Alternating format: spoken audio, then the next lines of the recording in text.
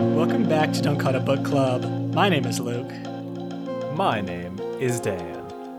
Super excited to be back into the Cradle world, Cradle universe, Cradle multiverse. Cradle iteration? Yeah, but it's multiple We're into it. We've just finished Bloodline, the newest book. If you haven't checked it out, we released yesterday a quick little episode on what we were looking for. Pretty fun. But now that we're done with the book, I think we nailed it. Oh yeah, I'm pretty sure we crushed it all. We got all the scenes that we wanted, and Of course. I'm gonna save this to the end, but I'm gonna say I got a scene that I really wanted from the episode yesterday. But before we get there, Luke, I'm gonna start us off with a theory. Okay. Oh no. Oh, what are you talking about? Oh no, Luke. Have I ever steered us wrong with a theory? Never. Never. Not that I can All think right, of. listen, Luke. Here's what's happening. This book opens, and Fury's like, hey guys, I gotta bounce because, I turned into a monarch and now things are like unbalanced in this iteration. So the powers upstairs were like, you gotta ascend if you're gonna be a monarch. And so I gotta go. Sorry, good luck with everything. Bye. And Fury bounces out. There's a problem here, though, Luke. Mm-hmm. Because at the end of the last book, at the end of Wintersteel, what does Yaren do? She does kill another monarch. Right. We're Yaren even on monarchs. murders a monarch.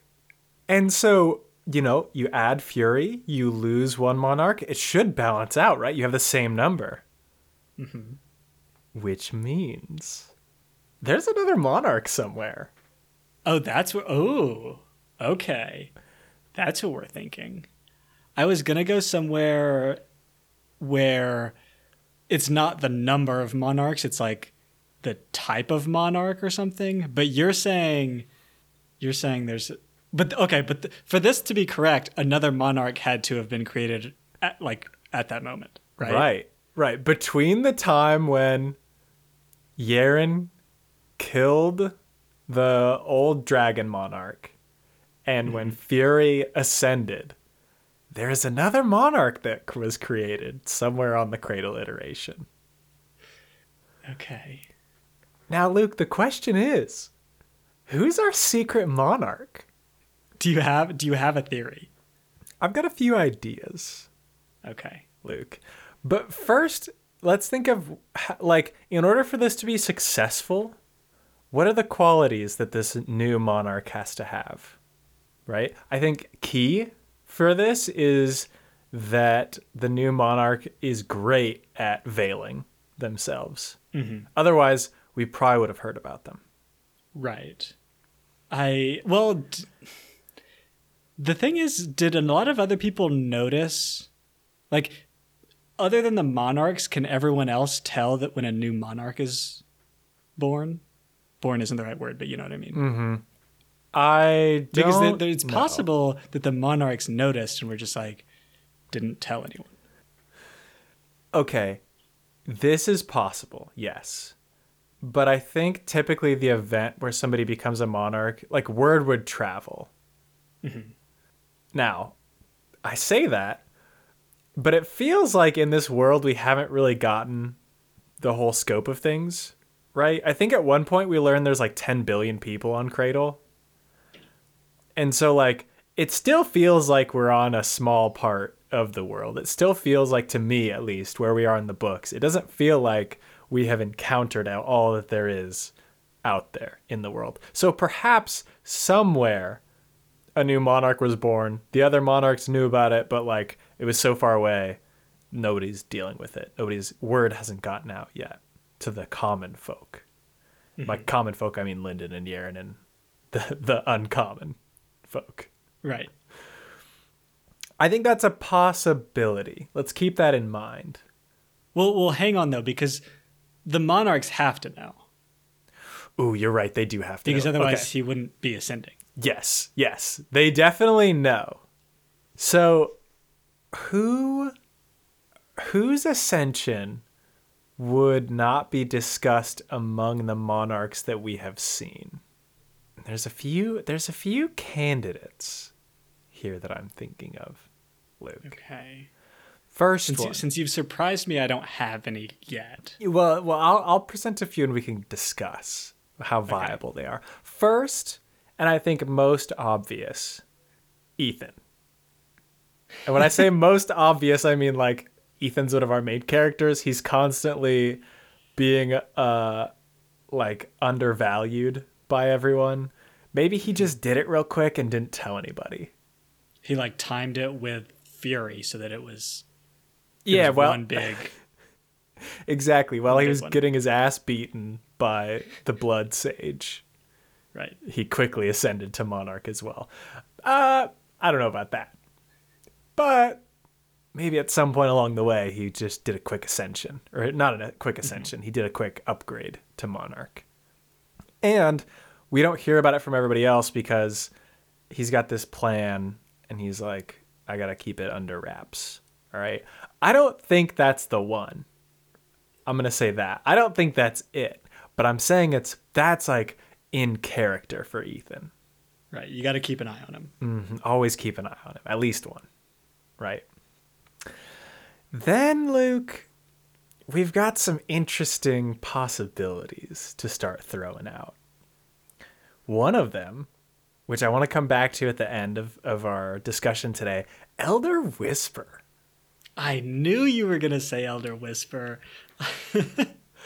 Elder Whisper survives this Dread God attack and is like hiding right outside the labyrinth and is like, hey kid, you want to kill a Dread God? That's Come here. true. I got Elder the stuff Whisper's for got ya. something going on. Elder Whisper's definitely got something going on. I think maybe ascended to Monarch in the meantime. Plus the suppression field of the Sacred Valley. Maybe it makes him seem like his powers, like it reduces him down to a point where that's what a Monarch is in the suppression field. Okay. Sure. Could be Elder Whisper. Could be Elder Whisper, also Osriel. The third option, and one that I think is incredibly intriguing, is what if some animal out there somewhere just ascended to Monarch? Okay, Like- so the thing is you have to be, well, traditionally, I guess, you have to be like a herald or a sage, or you have to obviously be like really important first. Yeah, you have to be powerful. So it can't just be like some random like bunny that Luke, like turns into a monarch, right? Luke, over time, these creatures on the iteration are gathering aura. Like the trees in Sacred Valley gather aura slowly over time and develop this fruit. The foxes that are in the Sacred Valley over time, like cycle aura into themselves and like become more powerful over time. Like, the world is big. Maybe one of those fish Lyndon was fighting got a hold of enough aura over time, and nobody was really paying attention. Like, because Northstrider is constantly going out and searching for high level, well, like beasts, like dragons mostly, to take their power. That means that there's a lot of them out there that are pretty high level. What if one of them just made it all the way up? Right. Well, the thing that I'm thinking of now is they've got to have like a super deep ocean, right? A little Marianas just- Trench kind of action. Right. One of those. They've got to have one little sea monster down there that's been just feasting on the other ones for a while. He doesn't necessarily have to be feasting on the other ones, but Maybe it's vegetarian. but has been working on it for a while and able to escape detection until Monarch. Right. Well, and the only reason we don't hear about it is the other monarchs are like, yeah, they don't speak English. We can't talk to them. They just are a fish person. They're just a big sea creature. So Fury's got to leave. Sorry, Fury. Alternatively, this is an excuse for Fury to leave. Ooh. You're saying He's like, I don't want to be here anymore. The only thing I was here for was that I could kill Zorus or whatever. uh-huh. Ooh. Checked my last box. Now let's go check out the space guys. This is actually very in line with his character as well, because he's constantly trying to start shit, right? Mm-hmm. He is constantly looking for a fight because he just loves combat so much. And at Monarch level, what are you going to go fight the tree? That tree's not going to fight you. Emrys isn't going to fight you, Fury. You can't. The Monarchs don't really fight, okay? Right. So yeah, maybe he's just ascending to get some good fights in. Yeah. And he needed an excuse. So hold on then. Did Fury raise somebody else up to a Monarch? I think it's well, okay, the weird thing to this is that nobody calls him on it. Ooh. They're like, well, why is there like a limit? But no one is like, but the same number is still here. I don't think they're teaching counting in our cradle schools. Well, we know this is true from our very first episode we did on the original Unsold book about the dimensions of the fighting ring that Lyndon fights in. And so they've got some kind of crazy math going on in this universe. Right. 1 + 1 does not equal 2 in Cradle. No. So yeah, I don't know. I think there's a lot of possibilities here. One last point I'll make before we leave this. Maybe okay. Fury went beyond Monarch. Ooh. Maybe Fury, like maybe there's different levels.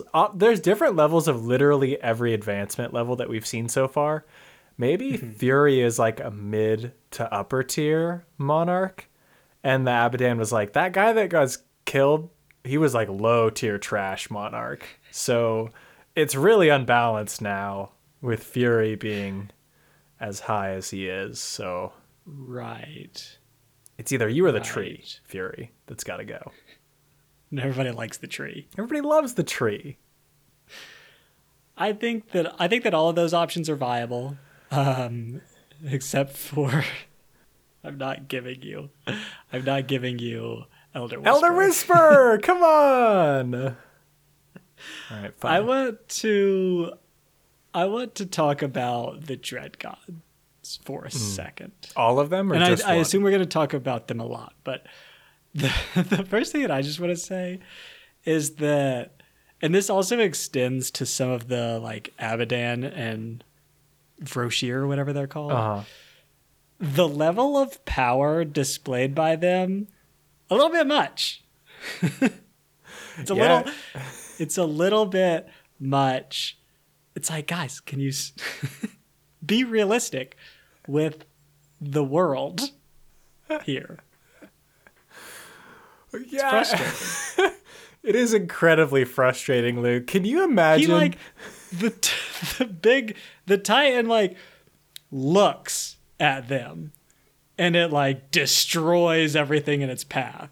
Like, come on, buddy. How inconvenient is this for you? This is that sucks. Oh, you're saying it sucks for the Titan. Is that what you're saying? Yeah. I mean, everyone else, of course, but also like that's tough. You know what I mean? It's like the Midas touch thing. Right. It's literally impossible to sneak a booty check in if you're the Wandering Titan. Exactly. Yeah, that would be pretty ridiculous. It's also crazy to me how much... So clearly the Abadan are leaving the Wandering Titans on Cradle for some reason. But couldn't they have just dialed them back a little bit, though? Like... It feels like too much for these people. It feels like it's way too much. And you're no longer raising people up because they're there. Like, it's not like, you're weeding out the weak and building up the strong because you have a wandering titan going around. Like, they're killing everybody below a certain advancement level. Like, Lyndon would have been massacred by this thing.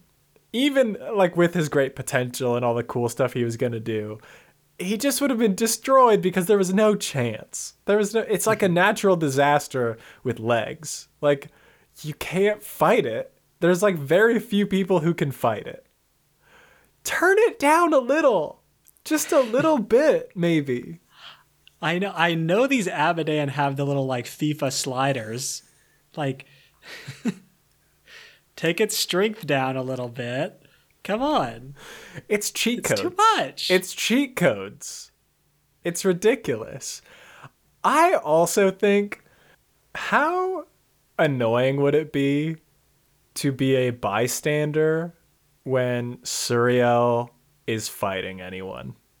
It's like, all right, here we go. Big attack, and I'm dead. Oh, wait, nope, I'm back to life. Okay, hold on. Things are happening. It seems okay. And I'm dead again. And the world has been divided in two. And oh, wait, hold on. I'm back. I'm alive. Whoa, look at that fight. And I'm dead again. I do hope that you retain your memories. It's got to be so you annoying. gotta think that it's got to be like disillusioning. I don't know if that's a word, but it's like, well, nothing means anything anymore. So I can die and just come back, and like, what does anything even matter?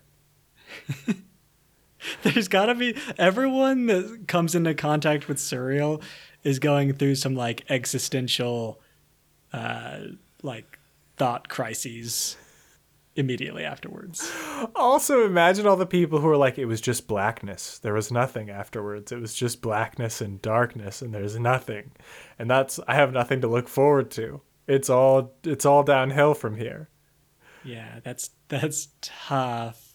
But they're alive. Yeah, but I would just be like, make up your mind, Suriel. Like, I don't care one way or the other at this point. Just choose.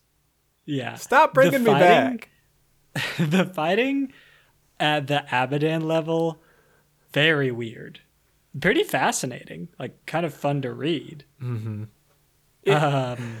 Their little, like, attacks are like, and then I erased him from existence and he blocked me. It's like, what? Well, it's like at a certain point, I think we've reached a level where, like, how do you punch harder? Like, imagine being Will and being like, okay, on Cradle, we've got these gigantic beasts that if they even look at you, you like are oppressed by this huge force and like, it's crazy. And then it's like, okay, but now you've got to do 10 times that. What does that look like? If I get punched by someone 10 times as powerful as a Wandering Titan, what happens to me? Yeah, I wonder how difficult this is for Will, and if he like kind of regrets making everything so powerful or not, because it's gonna be tough. I wonder if there even is like a point of diminishing returns. You know what I mean? Like, because I would think that we would have seen that on Cradle a while ago, but it just keeps going up where like the Mad King, just like if he steps into an iteration, like everyone dies or something. Also really inconvenient. Yeah, extremely inconvenient. Probably part of why he's mad. It's frustrating. Oh, you think it's mad like he's angry? That makes sense. No, I mean like crazy. Oh, okay, sure. I think he could just be frustrated, like. Well, yeah, that too. Like, that guy looked cool. Now he's dead because I talked to him. Yeah, definitely a tough spot. I think I agree with you, though. It does still seem very powerful that you can, like, cut somebody out of existence itself. I can't imagine there's anybody higher up, though, right? Like, the fights at that point would just be like, I incepted the reader's imagination, so I was all powerful. There can't be anybody higher than the Abadan. I mean, I don't know. I do like the idea. I do like the idea of us breaking the fourth wall when you get to a certain power level. Right, like what is it even? It's got to be ridiculous at that point. It's got to just go totally crazy at that point. But maybe, I don't know. We'll seem to hold up so far to increasing to this exponential curve he's put himself on of increasing power levels. Pretty good. Pretty good. On the other end of this scale, about exponential power levels, how did Lyndon not see this disappointment coming of the Sacred Valley? And by this disappointment, I mean he shows up to the lesser treasure hall and he's like, "Oh dang, this stuff is all garbage. Like, right. This stuff sucks." Like, yeah, dude. Yeah. Yeah, I mean, I feel like if he had thought about it, he would have like logically recognized it. But I don't know. I could kind of see why he would have still been kind of surprised. I don't know though, because like he's seen so much at this point. Like he literally is friends with a champion of the entire world in the sacred arts, and they gave him like all of this cool stuff. There's no way he's getting this and like thinking back to his time in the Sacred Valley like, "Oh yeah, that stuff I got from there was also cool. Remember that 1,000-mile cloud that I had?" While he's sitting in his cloud fortress. The tough look for everyone in Sacred Valley is the fact that a lot of the like craftsmanship still sucks. That is because like that kind of thing isn't necessarily related to the suppression field. This is so true. You still did a shitty job like scratching the runes into this sword. Well, work on your handwriting. You're not advancing.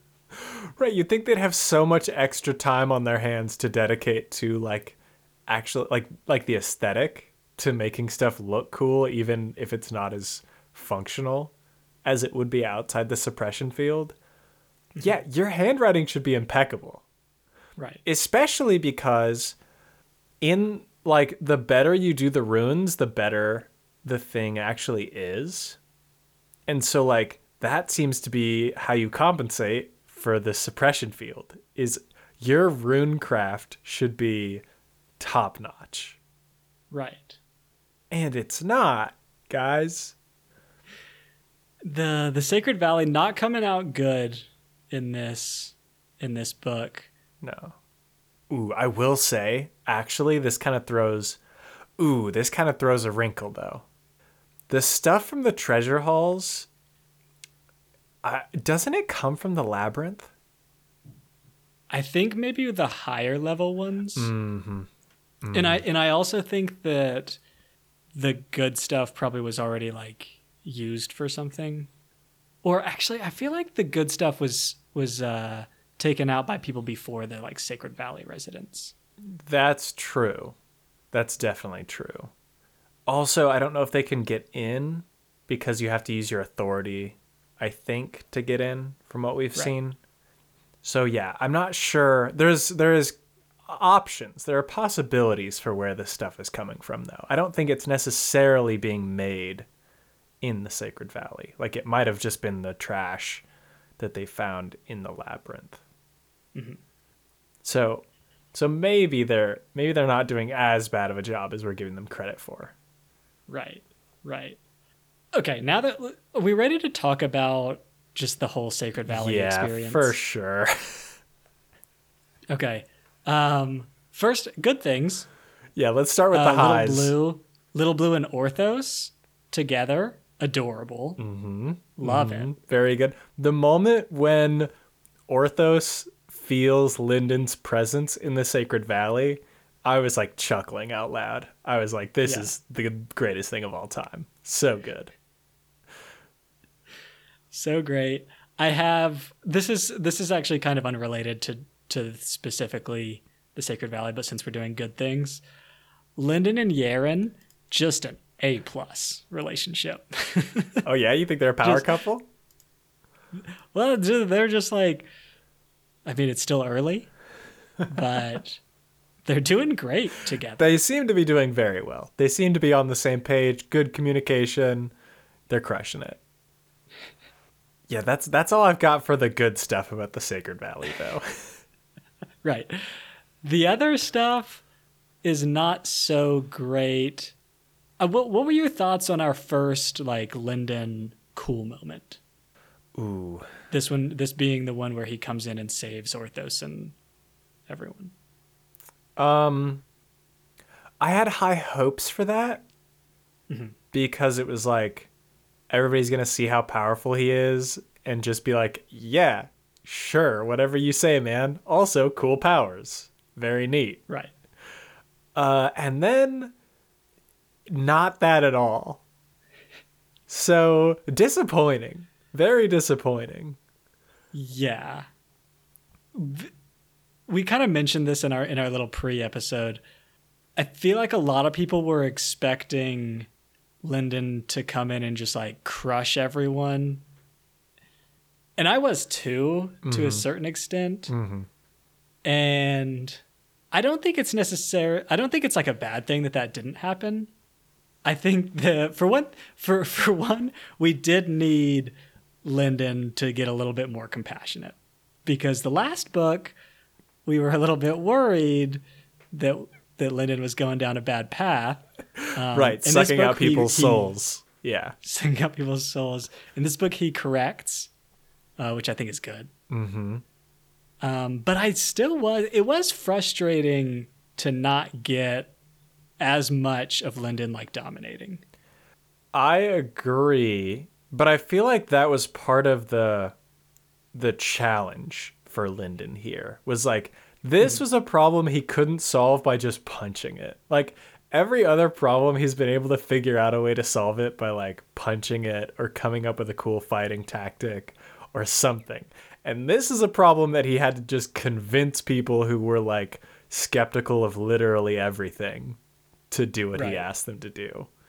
And didn't go very well, because I'll say I forgot how stupid everyone in the Sacred Valley was. Because they're all very dumb, except there is like one exception of the people that we saw.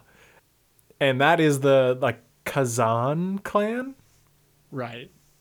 Like only they were like, oh yeah, Zeal, you sound like you know what you're talking about. You're obviously very powerful. Let's get out of here. I'm with you, bud. Everybody else, so stupid. Yeah, Zeal had it a little bit easier. I think his tactic was also better. But that's just kind of in hindsight. But it's crazy that like Lyndon's past didn't give him an advantage here. Like Lyndon is not a stranger to these people. He goes and tries to convince his clan to leave, and they're like, I don't know, doesn't seem real.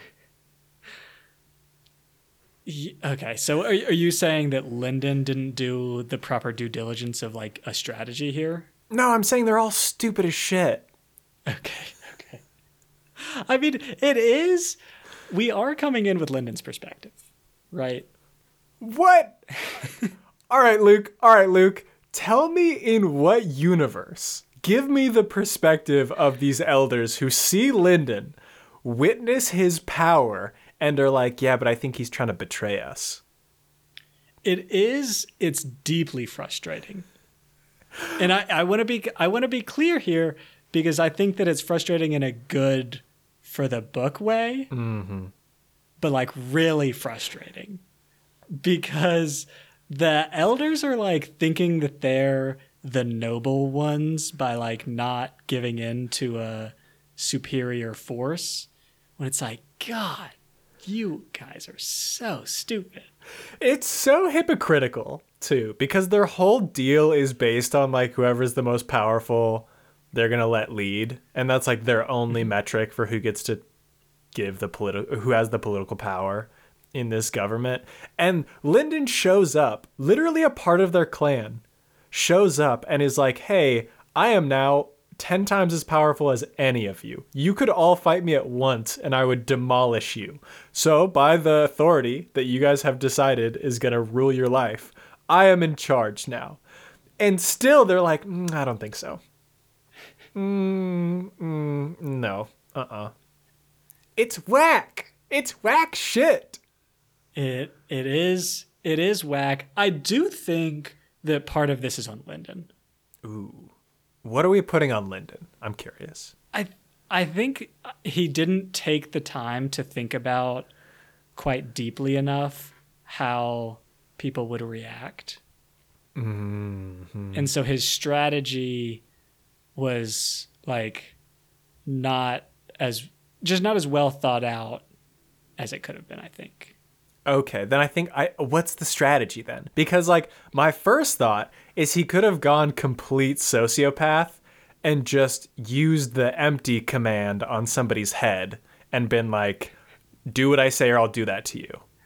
I think that you go for like a reward-based strategy. Ooh. That's so smart. In that whatever you're proposing will benefit the clan. Mm-hmm. Like you hold right, up... because in the first book, this is not the Wei clan, but I forget which one it is. The outsider guy that's super powerful that kills everyone. It's the Li clan. Comes in and basically like, I don't know if he really does, but he kind of promises to like make the Li clan super good, and they're all about it. This would have been so smart. You're so right.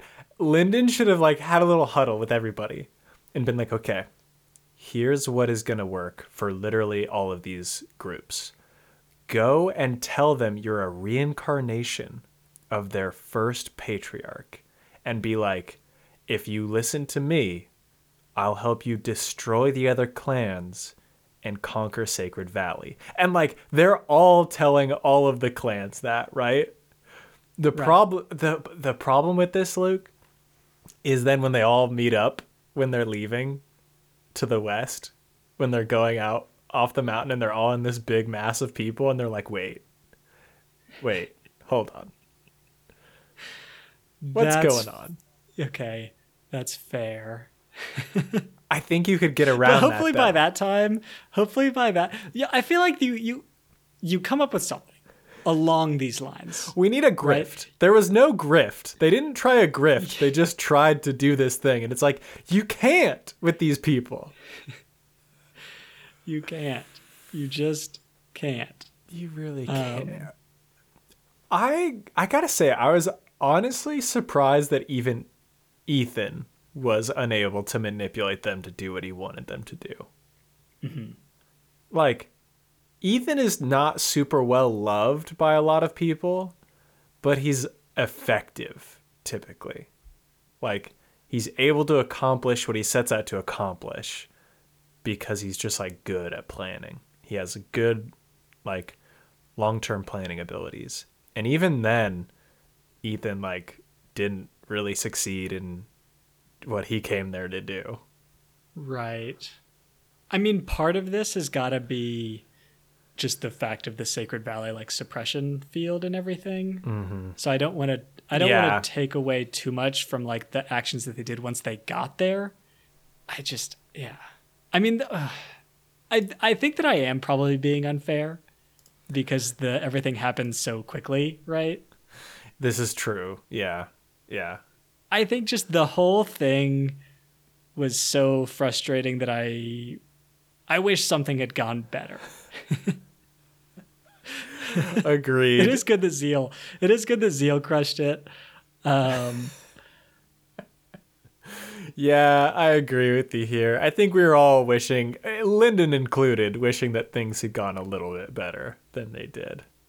So, I will also say, though, things, in the grand scheme of things, it seems to have turned out pretty good, though. Like, because let's think of what happened. 2 dread gods awoke at the same time, and the most damage that they did was wiping out like a good number of people from this sacred valley. And the bad ones probably too. Yeah, and the bad ones for sure. Like the Phoenix, when the Phoenix rose last time, it was chaos everywhere. Like things were bad all over the place when the Phoenix rose last time. That was one. That was one of them. Now there's two, and you know what? Turned out pretty good in the grand scheme of Okay, things. I will say so far it has turned out pretty good. Oh no. I feel like they've gone Because Oh, I don't know. Yeah, that's okay. All right. Because like part of the bad thing about the dread gods is, at least for our side, is that when you deal with them, you sacrifice a lot of stuff while your attention is on them. Mm-hmm. And we have not seen, well, I guess we have kind of seen what Reagan Shin is doing, but we haven't seen really the like overall effects of it yet. The extent of what he's up to. Yeah. Right. Yeah, that's So true. I'm not willing to say that we're out of the clear yet. Also, something that could be very tough, Dross. Oh, we didn't even talk about Dross. I feel like I don't know. I don't know how to feel about Dross cuz like they mention a good amount at the end that it's not a death necessarily. Like Right. Dross is still there, but he's like in a coma is how I'm picturing it. Right. And he can come back. I feel like there's a lot of different options. He can either not quite come back as himself and nothing's wrong, or like come back as a completely different personality, was my read. Yes, that's what I got from it too. Which would be pretty bad for us as readers because Dross is phenomenal, right? Can you imagine he comes back as like a boring British butler character? That's Will just like laughing at all of us. I do wonder if the like writing the jokes for Dross became too difficult. You're saying Will was tired of Dross, so Will had to kill him off. Right. Could be. Could be. Could be. Would be tough. Maybe he'll come back funnier. Yeah, that could be. Maybe he's spending some time doing some improv. He's working on his routine while he's away. He's polishing that thing. Something else that I think we're going to see come back. The First Elder, Luke. Now, the First Elder had a rough time in this section. Seems to be kind of a shitty dude at the end here. Right. Seems to be, Luke.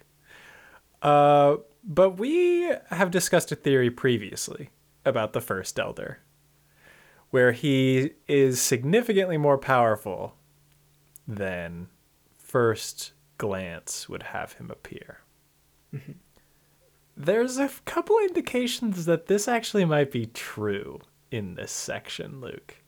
One of them. Okay, give him to me. One of them is Lyndon, in order to demonstrate his power to the elders, he like crushes them with his will. He like releases the full weight of his spirit on them and crushes them to the floor and is like, do what I say because I'm powerful.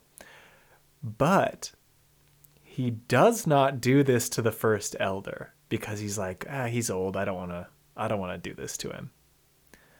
So we don't know what would have happened if Lyndon had tried it. Like, maybe he tries this on the First Elder, and the First Elder is like, nah, dude. Nah, I'm good. Good try, but nah. Right, maybe. Additionally, Luke, he gets the First Elder to walk off, carrying the Patriarch of the Way clan into the Wandering Titan. And that's like kind of the last we see of them. So we didn't see him die. That's very true. We haven't seen him die. Everybody knows you can't assume if you don't see the body. So I'm going to say he could still be out there. And we have no evidence that he's as weak as everybody else. Okay, true. He does get dominated by Lyndon. In a fight. Maybe that was all part of the plan, Luke. Could have been part of the plan. Maybe he sees farther. That's true. That's true. I'm not willing to give up on the first elder yet. Because it was really disappointing when he was like super not cool. Yeah, it was a very bad twist, a very bad reveal. Not bad in like book sense, but just like disappointing for all of us. Right. So it would be good. It would be good if we could get some redemption for Sacred Valley Squad. And also, we haven't talked about it yet, but Lyndon's family also kind of not great. God, yeah. His mom and dad, his dad in particular, although he has always seemed kind of shitty, his dad seems very bad still. And like, there's just no satisfying these freaking people. Like, Lyndon starts off, he's not powerful. They don't respect him at all. They're just rude to him all the time because he has no power. He shows up, he comes back, dominates everyone, is incredibly powerful, still no respect. From anyone except his sister, which, like, great job. His sister is, like, the only cool one in this whole fucking valley, and I'm sick of it. Right. Only cool one except for the Kazan clan. They're great. Love you guys.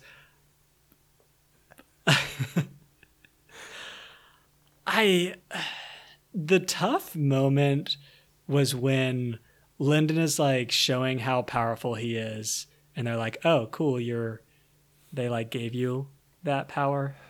It's like, come. This moment, this is what was so tough about this book. And again, not a criticism on the book. I think it was good in a very uncradle-like way, but it was good. Because the normal cradle thing is to like do super satisfying things, like, right? It's really fun to read about Lyndon because he's like crushing it. And this book was like a complete flip-flop on that, where we were expecting and actually like really waiting for this moment for basically the entire series so far. Right. And it turns it into just like a super frustrating, just like no satisfaction other than like occasionally he does like a cool move and dominates someone. But even then it's not super satisfying. It's like the most hollow victory I can imagine, because like, yes, he has gotten to the point where he can dominate people, and yes, he does dominate like everybody he encounters and like has a lot of great moments where he flexes on people, but he gets no recognition, like zero recognition from anybody. And it's like, that's the most frustrating part about it.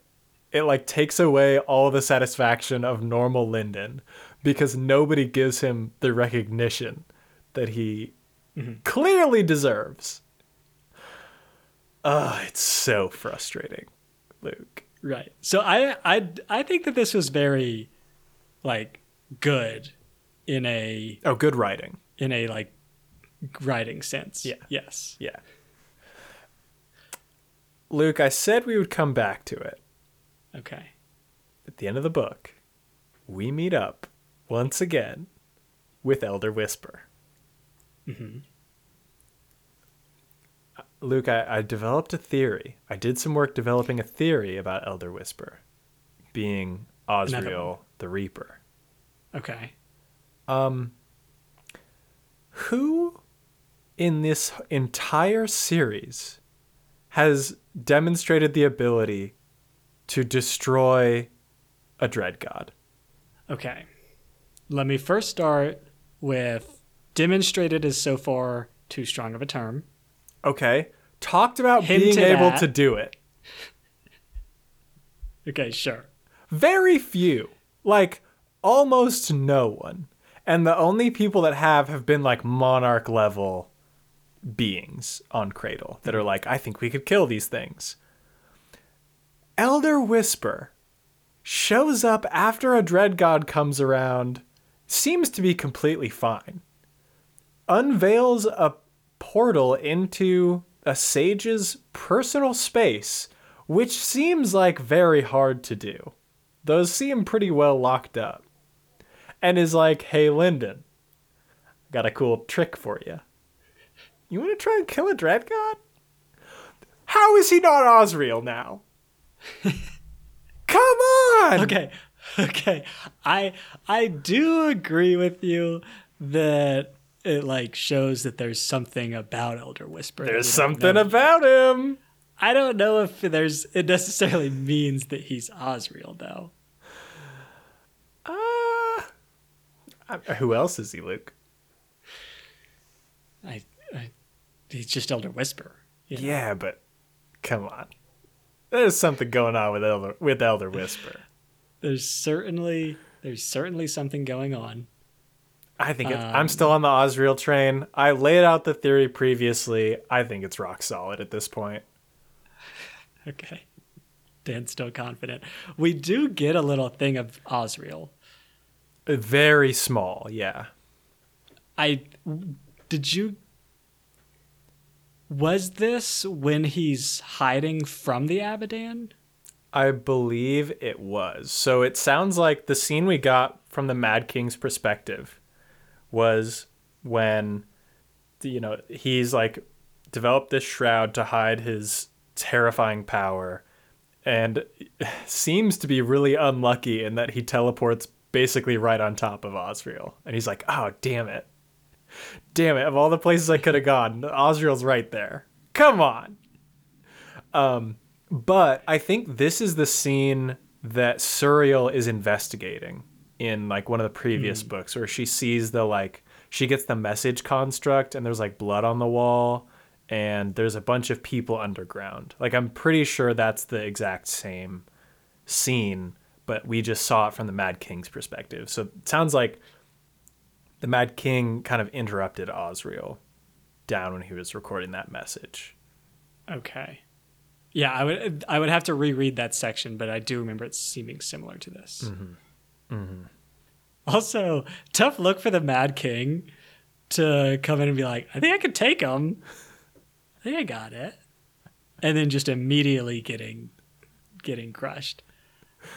Not even like immediately getting crushed, but like showing up. That's like staking out a house for a really long time. Like if you're trying to rob somebody and then you come up with the perfect heist, right? No. It's like a heist, right? You're planning this heist. It's like Ocean's 15 and you figure out all the details and then you show up and you get into the vault. And as soon as you get in, like the chief of police is just standing there with a pair of handcuffs like, oh, and just puts them on you and walks you out. Right. Well, the thing is, though, that he sees that Osriel's down there and, like, thinks that he can take him, right? Mm-hmm. And he teleports in, and then Osriel just hits a home run with his face. With his scythe, yeah. So, it's a not great for the Mad King. The question that I have is, a couple books ago, we were worried that the Abadan were not the good guys. Oh, yes. Mm-hmm. How are we feeling about that? Because I think there's still an argument. Because the Mad King was like super good. Like this cool. Mm-hmm. This guy that was just doing all the right things. And he makes the ultimate sacrifice. I don't know if the ultimate sacrifice, but a big sacrifice. Takes in this whatever it's called. Like a fiend. and they're like, jail forever for you. I don't know. That doesn't seem good. Yeah, it doesn't seem good. It also sounds like they have a very high turnover rate in a lot of these positions that they're hiring people to do. And by turnover rate, I mean rate where they have to murder the person that was doing the job because they've turned against them. Right. So. Right. It does seem like everyone, well, not everyone, but a lot of the people that are working for them end up thinking that they're the bad guys. Yes. Yeah. So that's probably not great, huh? It's probably not great. Suriel seems very nice, though. They do. I mean, it sounds like, from what we hear, they're like saving people's lives, right? Like, it sounds like the stuff the Mad King is up to is not fun for anybody involved. So, Right. granted, like, the fact that we're even calling him the Mad King means that the Abadan has had some great branding on their side. Mm-hmm. Because Right, I some don't imagine propaganda. I don't imagine he would call himself the Mad King. But it feels like they've got to be, like, from what we see, it seems like they've got to be the good guys because they're saving people's lives from this terrible nightmare that the other forces are bringing to them. But it's not a good look that everybody wants to quit. Right. I don't know. I think we just got to keep our minds open. Mm-hmm. I agree. 100%. 100%. Do you think that just like the Abadan are recruiting from Cradle, do you think the Vrasher are recruiting? Like, you can ascend and join the Abadan. Can you be like, I actually don't like your deal, Abadan. I'd like to join the other team. Yeah, I don't know because, like, they can't reach Cradle except for now, apparently. So, unless they have like a really sneaky recruiter The Angler. in there, the Angler could be sneaking in there, just offering some better incentives. I imagine they probably have better incentives. They've got to, right? Yeah. They've got to. I don't know what they are yet, Well, but imagine this too. Imagine this. Abadan leave. They have to leave Cradle behind. They're like, no, it's gonna be gone to chaos. And then the Mad King shows up and is like, you guys were letting Dread Gods run around? Hold on. You guys were letting these Dread Gods run around? No, gone. Poof. No Dread Gods. You're welcome. that would be cool. Be great. Yeah, maybe the Mad King turns into a champion for the little guy. We'd love to see that. I doubt it because like his presence in a world destroys it or something. But it'd be lovely to see. Be really nice. Be really nice. This is a very small note, Luke. How come Cradle is not iteration 001? Mm-hmm. Because that Totally agree. the Abadan came from Cradle. So, like, why didn't you start your numbering system with the one that would be like that would be like if we referred to like Mars as our home planet, or like, I don't know, it just feels so backwards to me. Like, you started at 110 for the one that you came from. Very ambitious, Yeah, I think. It does feel weird. I mean, the like iteration map seems like it has a certain structure to it, and it's hard for me to tell how new iterations are made. Mm-hmm.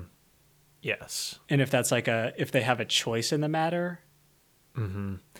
I mean, So maybe that the iteration map just developed in such a way that Cradle happened to be on this like weird one. that could be. And so you're saying the map is like exists outside of the Abadan? Right. Yeah. Yeah. That could definitely be. It seems very Abadan though. Like, I don't imagine the Mad King is like talking about iterations, and it seems very like government organization-y to be having this strict numbering system. Right. So I don't know. I just feel like it should be number 1 if you're going to start there. It does feel like it should be. Especially because it's Cradle. Right. Let's have some consistency, guys. Also, Cradle could be a cooler name than Cradle. Yeah. It doesn't seem very Although powerful. I don't know. Yeah, that was the name in Seven Eves too. So maybe it's a normal thing. Yeah, maybe. I don't know. I agree with you though. We need some new name. We need a new name for Cradle. Maybe that's what Fury will work on. He thinks he's going to go up there and fight some cool stuff, and then they're like, we actually need you to reorganize our map system. It is a mess right now. It seems like something you would be good at. I think that's probably true. He has a lot of paperwork jobs. He's a desk guy. Yeah, he's for sure a desk guy. Up there, which is tough for him, but someone's got to do it. Yeah. It's always the newbie. It is. It is always the newbie. The last thing that I want to say is we talked about the like increasing exponential curve of power.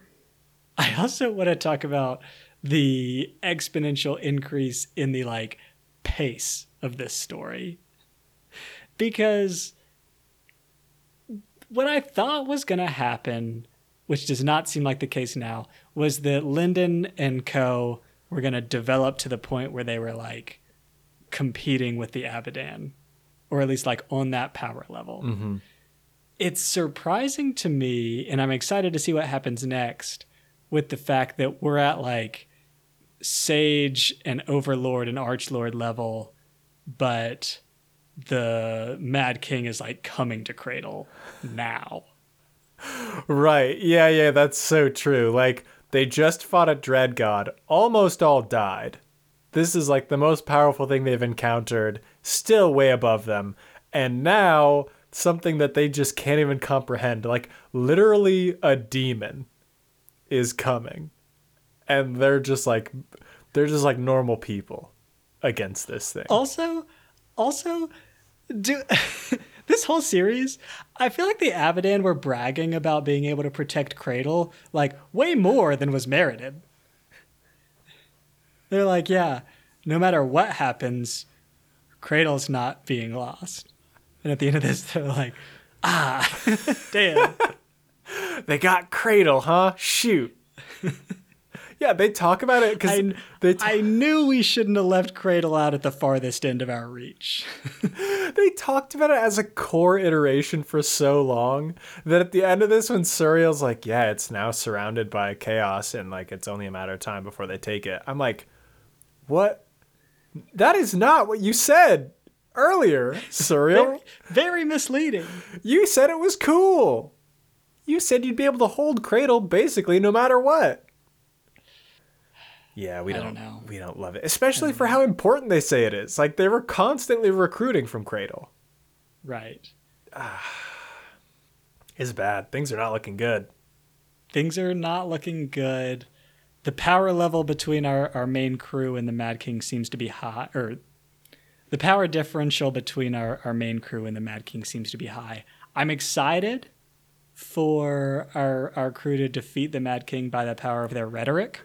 And friendship. And friendship. So that's what I see coming up soon. Yeah, I'm excited to see what happens too. I'm curious to see how the mix of these two worlds happens. Because for the most part, they've been entirely separate, except for the little marble that Lyndon and Ethan have. And so I'm excited to see, because there feels like there's so much unresolved on Cradle still with like the Labyrinth and the Dread Gods and all this stuff. And so it's going to be interesting to see how that combines with this bigger Abadan story. It feels soon. It feels extremely soon. So I don't know, maybe in 3 books time, we'll see what happens. That's right. Good book. Loved this one. Next week, we're going back to the Broken Earth trilogy by N.K. Jemisin, reading the second book in the series called The Obelisk Gate. Check out the first one that we have done. Should be good. It's been a while, so definitely catch up on what happened in the first one. But I'm excited. Yeah, Luke, I'm excited too. I've been excited to get back to some N.K. Jemisin for a while, so this is gonna be great. I've heard good things about the Obelisk Gate. So yeah, catch us next week for the first third of the Obelisk Gate. And Luke, I gotta say, I always appreciate it when Will can give us a new tome for us to postulate a few more hot takes And really contemplate like some dumb nerds.